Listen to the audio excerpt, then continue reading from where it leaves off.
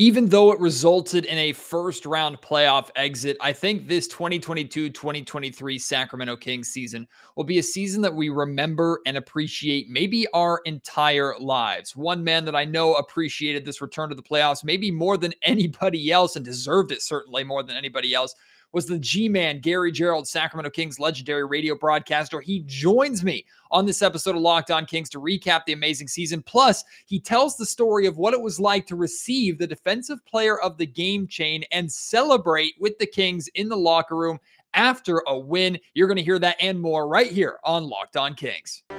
You are Locked On Kings, your daily Sacramento Kings podcast, part of the Locked On Podcast Network, your team every day. And now, ladies and gentlemen, it is that time for another episode of Locked On Kings. Hello and welcome into Locked On Kings, your podcast hub for Sacramento Kings coverage all off-season long. Today's episode is brought to you by Game Time. Download the Game Time app, create an account, and use code LOCKEDONNBA for $20 off your first purchase. Last-minute tickets, lowest price, guaranteed. My name is Matt George. I have the privilege of being your host here. I'm a Sacramento sports reporter and producer for ABC 10 News. And most of you already know this. I've probably said it 100 times by now, but any of you who are new to the Locked On Kings podcast understand that I grew up in Sacramento, a diehard fan of the Kings. And I bring that up not just for me to express that I'm in the same shoes that you are, and I understand you to a pretty significant extent. I grew up listening and watching Gary Gerould, the G-Man, do his thing. So to be able to establish a relationship with G that I've had over the last 8 or so years, to learn from him, to spend time speaking with him, to have him on the Locked On Kings podcast multiple times. It's like the 6th, 7th, at least time that he's been on the podcast over the years that I've been hosting, is a real treat for me. I'll share this really quick before I get into the interview, and then I'll get out of the way and stop talking because I know you want to hear from G and not me. But when I was in college, wrapping up college, and I was interning at the time at Sacktown Sports 1140, G and I asked G to sit down with me. This was at Sleep Train Arena, Arco Arena. And I asked him to sit down with me before a game started, and if he would do an interview with me for a college paper that I was writing. It was my final paper that I was writing about the art of storytelling in sports broadcasting. And he spent like almost half an hour with me before the game started, just explaining to me and pouring into me and giving his advice and helping be a part of this paper. And he was a huge reason for the success of that paper. And in many ways is a huge reason for the success of my career. So I love and appreciate G in so many ways that I can't possibly express appropriately. So again, this is just a real treat for me to have G on the podcast. Now, shut up, Matt. Get out of the way. Let's listen to G, man. Here he is talking about this incredible season, his favorite moments, his memories, and make sure you tune in to him telling the story about getting honored after 3,000 games, the Defensive Player of the Game chain, celebrating in the locker room, but then also the chaos that happened with weather after that moment. He tells the entire story. It's must listen. I hope you enjoy this. I think it's fair to say that all Sacramento Kings fans and those that follow the team deserved for this season that we just got to witness, but maybe nobody more than Mr. 3000 himself, the G-Man, Gary Gerould, here with me on the Locked On Kings podcast. G, what an outstanding season, just in general, given the circumstances of everything we've gone through. But for you, who have been through every step of the way of Sacramento Kings basketball here in this city throughout the entire playoff drought, calling a good portion of those 3,000 plus games of unfortunately losing and frustration, I have to imagine this season was in some ways not necessarily a dream come true, because that would probably be the championship at the end, but in very many ways maybe like a renaissance almost of your craft. Well, without question, man, it was a revitalization. I think, everybody got caught up in the spirit of what was happening. So many areas to deliver credit, and it starts with Mike Brown, Monty McNair, and what they were able to accomplish in a relatively short period of time, in my estimation. And anybody who said they saw all of this coming, they got to be full of it. I think it took everybody by surprise. And part of it, of course, is the fact that we've been beaten down so many times. We've seen the the coaching merry-go-round and the changes in the staff and ownership and one thing or another so many times, it beats you down. And you go into every season with optimism and you're thinking, okay, maybe this is the year. And there were certainly grounds for a lot of optimism with Mike Brown coming in my opinion. And to see it come to fruition, it was not only unexpected, but it was just, man, it couldn't have come at a better time. What a great lift for everybody. Absolutely. And, both Monty McNair and Mike Brown at different points of the season were asked this question that I'm about to ask you. And I'm not going to share what their responses were just in case it might be the same as yours. But was there a moment or a game or anything like that that you said, okay, something's special here or something's different here? I don't know if I can specify a specific game, although one does come to mind relatively early in the season. Well, two of them. The coming from behind in Cleveland on the road, I think that was maybe December, mid-December, getting 10 consecutive defensive stops to end the game, scoring the final, I think it was 19 points to get the road win. That was certainly an indication that, there's some good stuff that can happen amongst this group. And I think that maybe that might have been kind of the tipping point as far as I'm concerned, because you're starting to think, okay, if you can do this on the road against what I considered at that time to be a quality opponent, then that bodes pretty good for future opportunities. And as I've said many times, Matt, and I've told it to you, one of the things you want to be able to do, not only as a broadcaster, but as a fan, as a player, as a member of the organization, is believe that on any given night, in any given arena, you've got a chance to win the ball game, that you're going to be competitive. Just no ifs, ands, or buts. You've gotten to call the Rattle Seattle series, called all the playoffs, the great run, of course, 2002, 2003, times like that. The return to the playoffs, the first ever playoff game inside the Golden One Center. Kevin Herter said running out of the tunnel, he got chills, and it's a moment that he'll never forget. What was that like for you? Did you compare it to past playoff experiences, or was it a unique experience of its own? I think it was a little bit of both. I mean, inevitably, I think you can't help but compare it, because the atmosphere of former playoff game at the old Arco, particularly the showdown series with the Lakers for the conference championship, was so off the charts and set such a high standard that you can't help but compare to that.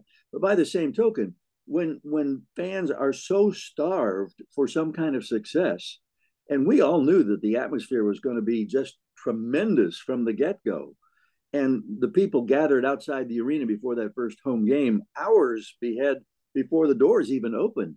And in fact, one of the NBA execs who was there told Deuce Mason, said that, he had never seen anything like that, where people were so primed, so ready, couldn't wait to even get in the building. We knew it would be special, but I don't know that we knew how special it would be. And, again, I mean, 17 years is a long, long time. It's almost a generation that hadn't experienced playoff basketball in Sacramento. So it was extraordinarily, welcome. And it was extraordinary just in the sense that the energy was palpable. And I know there were a couple of different times in those home games, I would pop my headset off just to see how loud is this. And then I'd put my headset back on and say, thank goodness I got a headset to wear. I have a couple moments during the regular season that I want to ask you about specifically. The first one is, most of us watch this game on our television and we're losing our minds. And I can only imagine what this game would have been like had it been in Sacramento.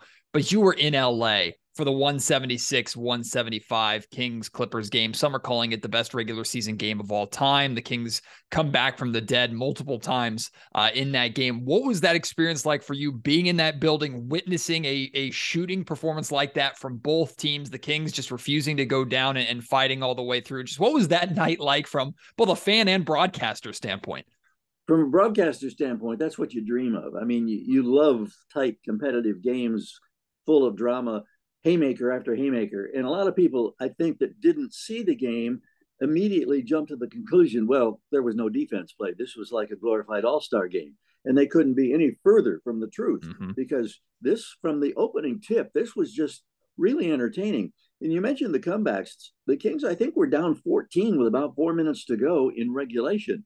And then Malik Monk goes out of his mind, and he triggers that response, and the Kings come back and force the overtime. And sometimes we forget, in both overtime sessions, the Kings were down as many as 6 points, and yet they kept coming back, and they found a way to win it. It was beyond extraordinary.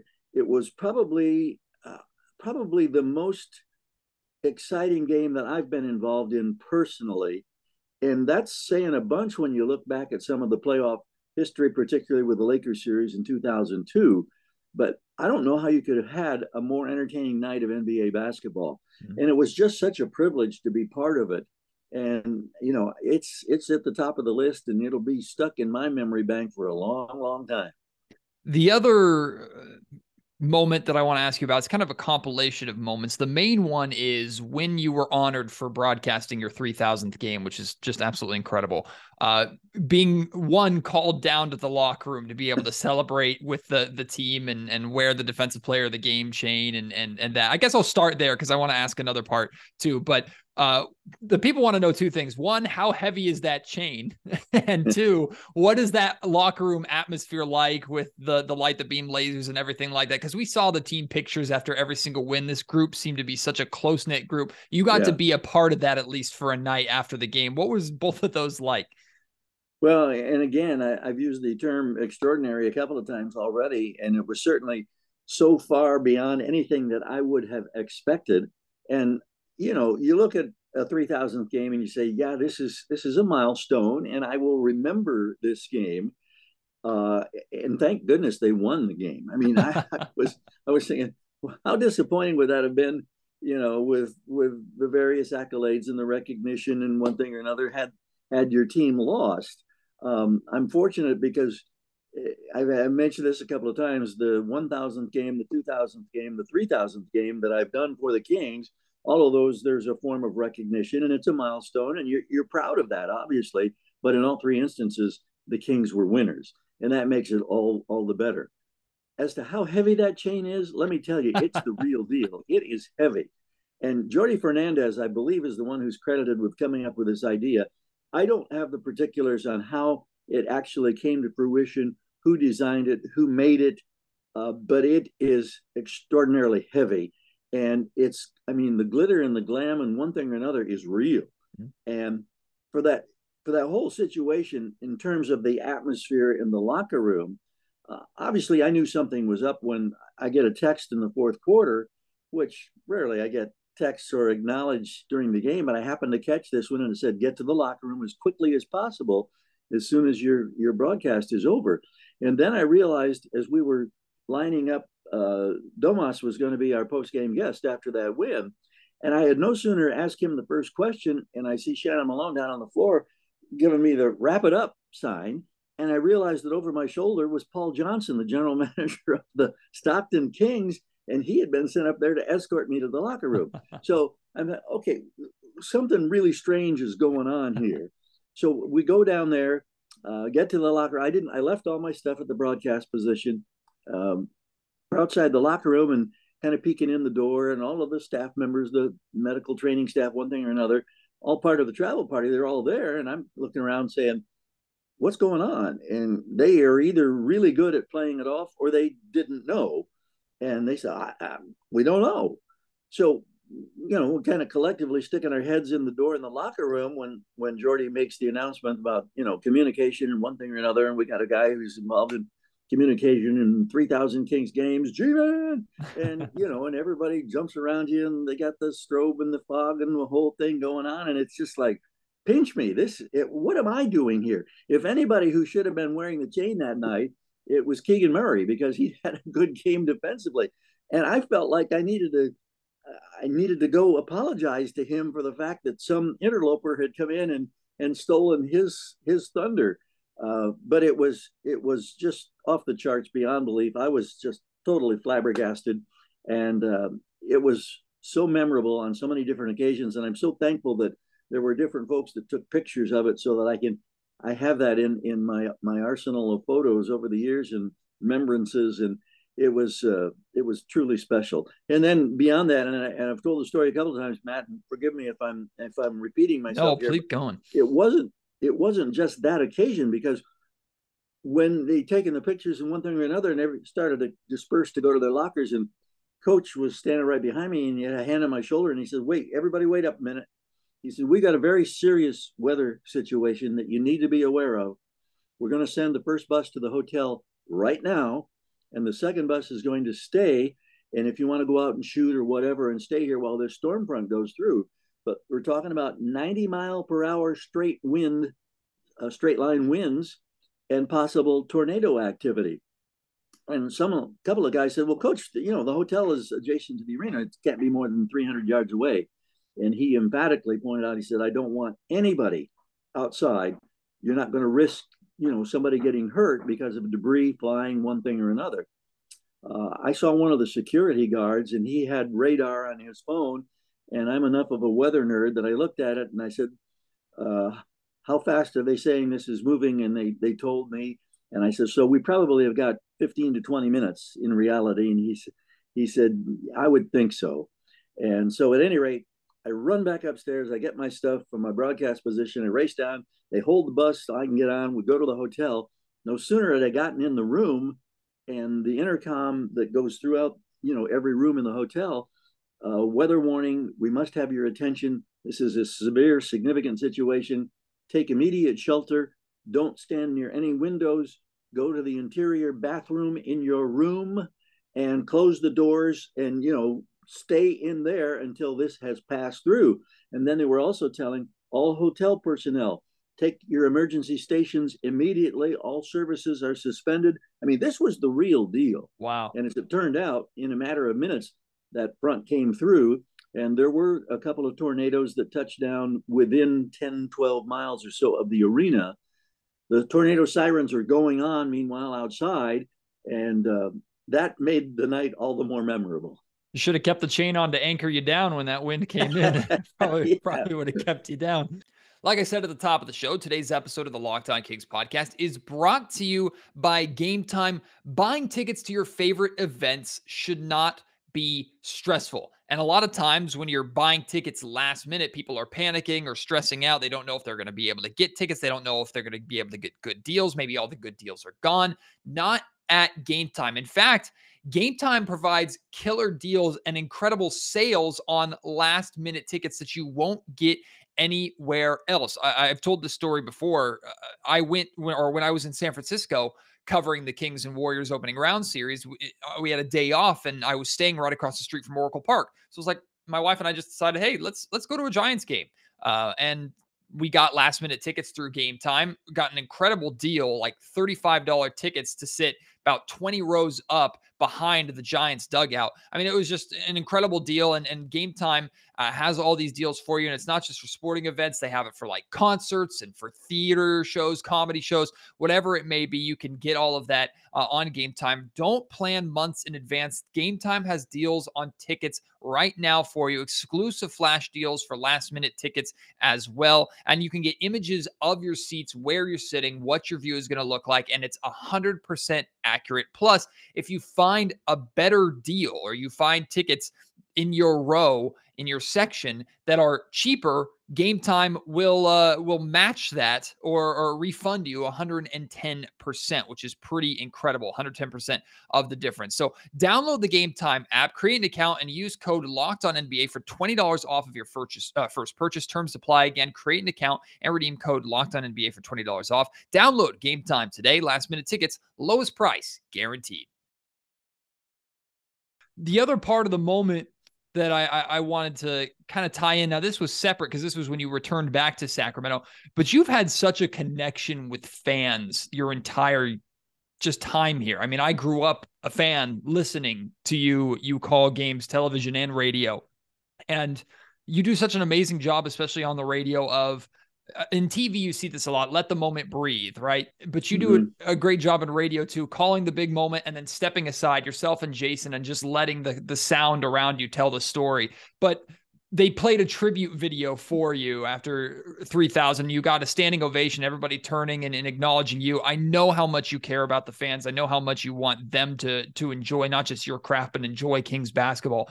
So what was that recognition to you? What did that mean to you? Well, it touches you. I mean, it goes right to your heart. And when you've experienced as much losing, unfortunately, as the Kings have experienced over 38 years, there were so many seasons when you knew by the time you got just past Christmas, you knew that you could start forming your plans for the day after the season ended. Mm-hmm. And my wife and I would say, okay, we'll line up our timeshare down in Carlsbad, or we'll go to Tahoe, or whatever it's going to be.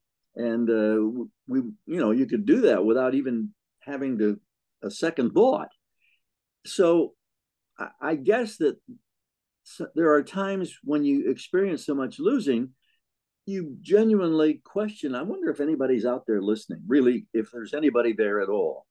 And I voiced that a couple of different times over the years, on a night when you're on the road and you're getting hammered by 45 or whatever, and there's really no reason for anybody to be listening because it's just been that disastrous of a performance. And every once in a while, I jokingly refer to that. And inevitably, someone would make it known through social media or whatever. Oh, G-Man, we're with you. We're with the Kings. We're one thing or another. It's just the relationship between the organization and the fan base is something that's genuinely special. And on that particular evening, anytime you get acknowledgement like that, and you look down in the bowl and people are turning, waving and cheering and one thing or another, it goes to your heart, and it's something that you cherish, you relish. It's part of what makes a job satisfying. And so I've been extraordinarily fortunate and blessed, to have the opportunity. And you appreciate the fact that, there are folks out there that are with you through thick and thin. And that's pretty darn cool. Well, one of the many things that I admire about G-Man and how committed he is to his craft is he can stand up and acknowledge a crowd while continuing to talk because he's on the air. And I'll always pay attention to that on the screen, like, oh, G's moving, or G's mouth is moving. He's working right now, but he still has to acknowledge the crowd. And try, and who knows what I was even saying at that point, but it was crazy good. Well, I mean, just add that to the list of amazing moments over the course of this season. We could spend an hour just talking about different guys and their contributions. Don't have time to do that, but I wanted to ask you about De'Aaron Fox specifically, and kind of a two-parter here is one, just his emergence as a bona fide star, especially in the playoffs. Just showing, okay, I can be that guy, winning clutch player of the year in its first year in existence. But my question, and I've been discussing this a little bit already this offseason, is there another step that De'Aaron has to take or can take? And what is that next step? Mike Brown's talked about like getting to that elite status and having to be that guy every single night type thing. What do you see when you watch De'Aaron Fox of that next step, what he has to do? And it might not just be to elevate the Sacramento Kings, but just to elevate himself. There's no question in my mind that he has the skills and the capability that he can take another step or even more. And dedicated athletes who have great success, regardless of the sport, have to have the work ethic, and they have to have a support group that continues to encourage. You have to find ways to motivate yourself, because we know it's a grind. And you consider, yes, the playoffs is an amazing experience unto its own, but for him to have to play those last couple of games with an avulsion fracture on his index finger on his shooting hand made it more difficult than probably any of us can really begin to comprehend. And I don't think there was any doubt in my mind that it did impact his ball handling skills, and that, of course, impacts his performance.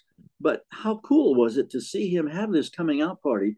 And a lot of people that I talk with on the other side of the country, one of the things that they would first want to talk about was, my God, I had no idea that De'Aaron Fox was this good. Mm-hmm.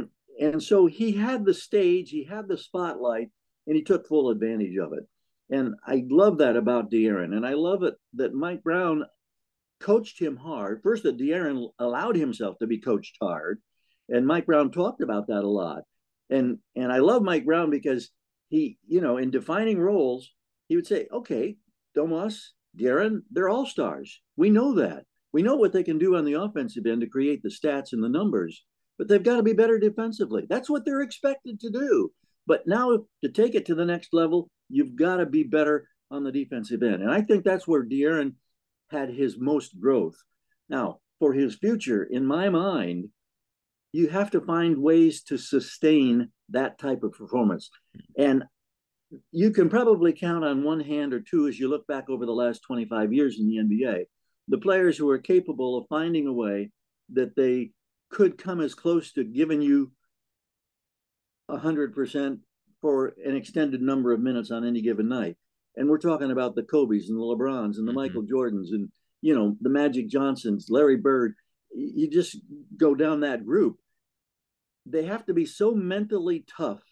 They have to be so dedicated that they, do all of the things to protect their body, to try to avoid injury, to find a way to contribute even when you are playing hurt. And I think that's where De'Aaron takes the next step, is to become more consistent in being able to set a defensive tone and then display his amazing offensive skills. I'm going to ask you about one more guy. And again, I could ask about every single person and talk about every single member of this Kings team, because I genuinely believe they had a roster full of contributors. But Keegan Murray, I mean, I'm like a proud parent with Keegan, even though I have no relation to the guy. I mean, just watching his elevation, his development, but especially in the playoffs, to go from really a non-factor in the first 3 games where Mike was continuing to encourage him and the others, just, hey, keep shooting. You're taking good shots. They're going to start falling, to go from that to arguably a top 3 Kings player from games 4 through 7, to where he just got comfortable, established himself, no less against the defending champion Golden State Warriors, who are making it a point in their game plan to try and take him away. To see his development over a 7-game series, let alone the entire season, was pretty extraordinary to me. I'm curious from your perspective what it was like watching number 13 in his rookie year, being asked to do what rookies are not asked to do. Invaluable experience. Part of the journey in finding success is taking those steps. And I've gone back a couple of different times to the Rick Adelman era, 8 straight years when he was the coach of the Kings, and in the playoffs 8 consecutive times. But it wasn't until the 3rd year that the Kings found a way to get out of the first round. I think it was Utah the first year. It was maybe Dallas the second year that eliminated them. Maybe it was the Lakers. I'm not sure. It was Phoenix that they got by to get into the second round for the first time. And that was the 3rd year under Adelman. So it is a process, and it's not easily achieved, as the Kings found out. I mean, as dramatic and as thrilling as that 7-game series was with the Warriors, it's disappointing when it comes to an abrupt end. But for 29 teams out of the 30, there's going to be an abrupt end that's going to be disappointing. We all know that. For the Kings, Keegan Murray, to get that experience, to learn, and everybody tells me, and I don't know him well. He's kind of an inward person. We joke about the fact that he doesn't show a lot of emotion, but if you're around him, the smiles are there, and you see the smiles on a regular basis. But he has talked about, thriving in this environment and enjoying his teammates. What a great learning experience for this young man. And for him to get the recognition of a first team all rookie, to set an NBA record of the most threes ever made by a rookie in their first season in the NBA. His ceiling is so high. I know that's a cliche, but we saw hints of it in those games that you referenced, being aggressive, looking for the shot, and constantly. I saw it so many times on the road, shoot-arounds, practice sessions, where the coaching staff constantly, and his teammates, encouraging, take the shot, don't hesitate, you're a great shooter. I mean, just building him up. And when within 2 or 3 years, I can see this kid averaging 25 points a game. And I can see him becoming a quiet leader in his own way. What a great cornerstone to have. And you look at the core group of the Kings, basically are all in mid-20s. I mean, that should seemingly ensure the fact that if they stay healthy and all of that, you add a couple of nice little pieces, this should be a competitive ball club for the next foreseeable future. And I love that fact. And I'm anxious to see this summer, what Monty and Wes are going to do in terms of supplementing and defining some more, the roster and making it even more impressive and deeper than what we experienced this year. This episode of the Locked On Kings podcast is also brought to you by Prize Picks and their incredible $1 million daily Superflex promotion for the NBA playoffs and finals that they have going on right now. Every day of the playoffs and finals, one Prize Pick user will have a chance or will win a chance at becoming a millionaire. One entry will be placed after 8 a.m. Eastern Standard Time and will be randomly selected each day. Whoever placed the entry will be given a 6-pick flex with the following payouts. If you get all 6 of your picks correct, you win $1 million. You get 5 picks correct, 80,000. 4 picks correct, 16,000. You can find full details at prizepicks.com/million. And the way Prize Picks works, when I talk about picks, you pick 2 to 6 players, and if they will go score more or less than their Prize Picks projection. So, for example, like for the Warriors-Lakers tonight, it might have Steph Curry over under 30.5 points, Draymond Green over under 10.5 points, and Klay Thompson over under 20.5 points. Well, let's say you take the over on all 3 and all 3 cash in on those overs. You can win up to 25 times your money on any entry. And again, you can pick 2 to 6 players. No competing against other people. It's just you versus the projections available. And they don't just have it for the NBA. It's for the NFL, all major sports, combat sports, and European sports as well. Go and check that out right now. Entries can be made in 60 seconds or less. It's that easy, and they offer safe and fast withdrawals. Download the PrizePicks app or go to prizepicks.com to sign up and play daily fantasy sports. First-time users can receive 100% instant deposit match up to $100 with promo code Locked On. Don't forget to enter promo code Locked On to sign up for an instant deposit match up to $100. Finally, G, I'm so glad you brought up Rick Adelman in his 8 straight years, because we can't help ourselves here in Sacramento but to compare this team and what they're doing and what they're starting to the run of the late 90s and early 2000s. And people are drawing comparisons of like just similar patterns, players, connections, things of that nature. These teams are completely unique. The NBA is very different from that era to this era. But in terms of, like you mentioned, kind of developing into that proverbial playoff team, potential championship contender, from where that started, that run started, to how this season went, how this team started, some would say ahead of schedule regardless. Do you see, what comparisons do you see, or do you see similarities to where maybe this could be the start of another one of those eras of Sacramento basketball? I definitely see those types of similarities, and that's part of what fuels me and my passion, and it's part of that whole revitalization that I mentioned early on. There are a lot of things that seem to be running in parallel course. You look back at the Adelman days, and first it was Jason Williams who came in with a flair. It was a reluctant Chris Webber who learned to love Sacramento and the environment.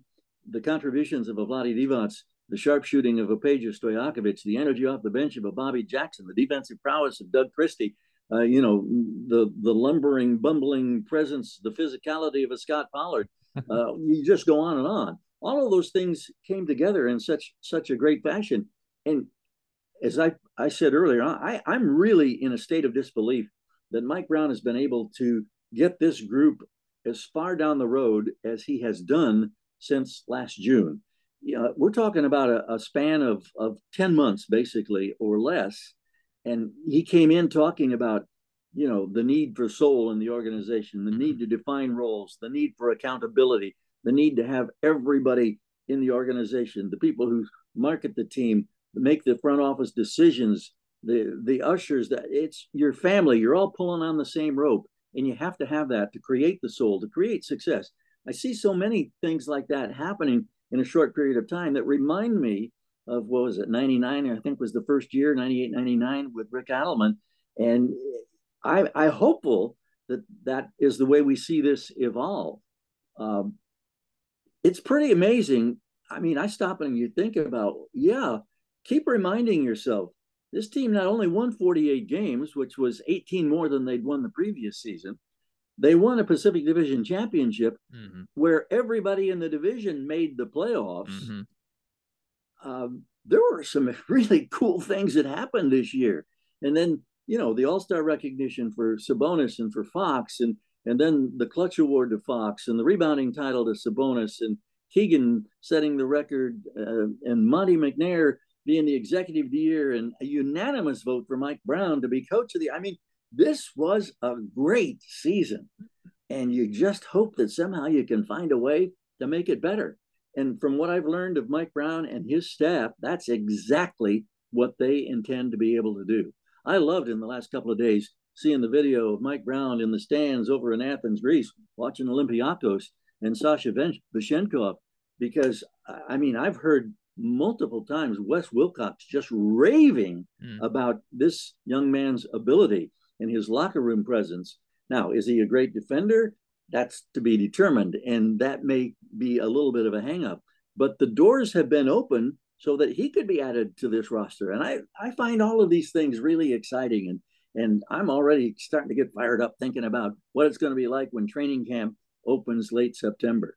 Well, we're all going to be battling impatience together. And one of the worst parts of the offseason is not being able to hear G do what he loves to do on a semi-nightly basis. But we're lucky we got 7 extra games of G-Man this year. And we're greedy now because now we want more than 7. We want a deep playoff run so we can get more. What have you done for me lately? Exactly. G, why aren't you calling this next series? Come on, like get back to work. I appreciate everything that you do. I appreciate you coming on Locked On Kings. This season was so much fun for all of us. And again, so much of what I enjoy from you is not just how good you are at what you do, but how much you enjoy what you do. And that enjoyment comes out in the work that you put together. And even during losing seasons, but especially during a fun ride like this. Next year, there are expectations. So there could be some nerves with that, but we have a steadiness in the broadcast department, which is exciting. So thank you, G, for everything. Congratulations on an excellent season on 3,000. And I selfishly can't wait to have you back here on the pod. Thank you so much, Matt. It's just, I think I look at, the growth that you've shown in your career and the whole Locked On series and one thing or another. And it's, we talk about an evolution, a process. Man, you're making great strides as well. Thank you so much. This has been a treat.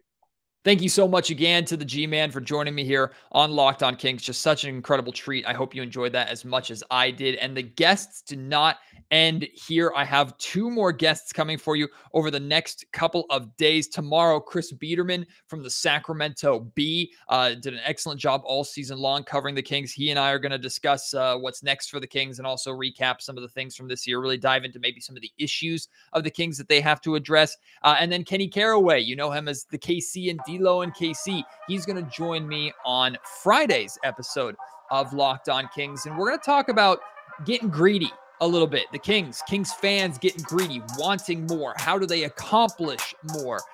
He will join me on Friday for that. So 2 more great guests coming over the next 2 days. I hope you'll continue to tune in and listen to Locked On Kings. Appreciate your support as always. Can't wait to have you join me on the next episode. Until then, my name is Matt George. You've been listening to the Locked On Kings podcast, part of the Locked On Podcast Network.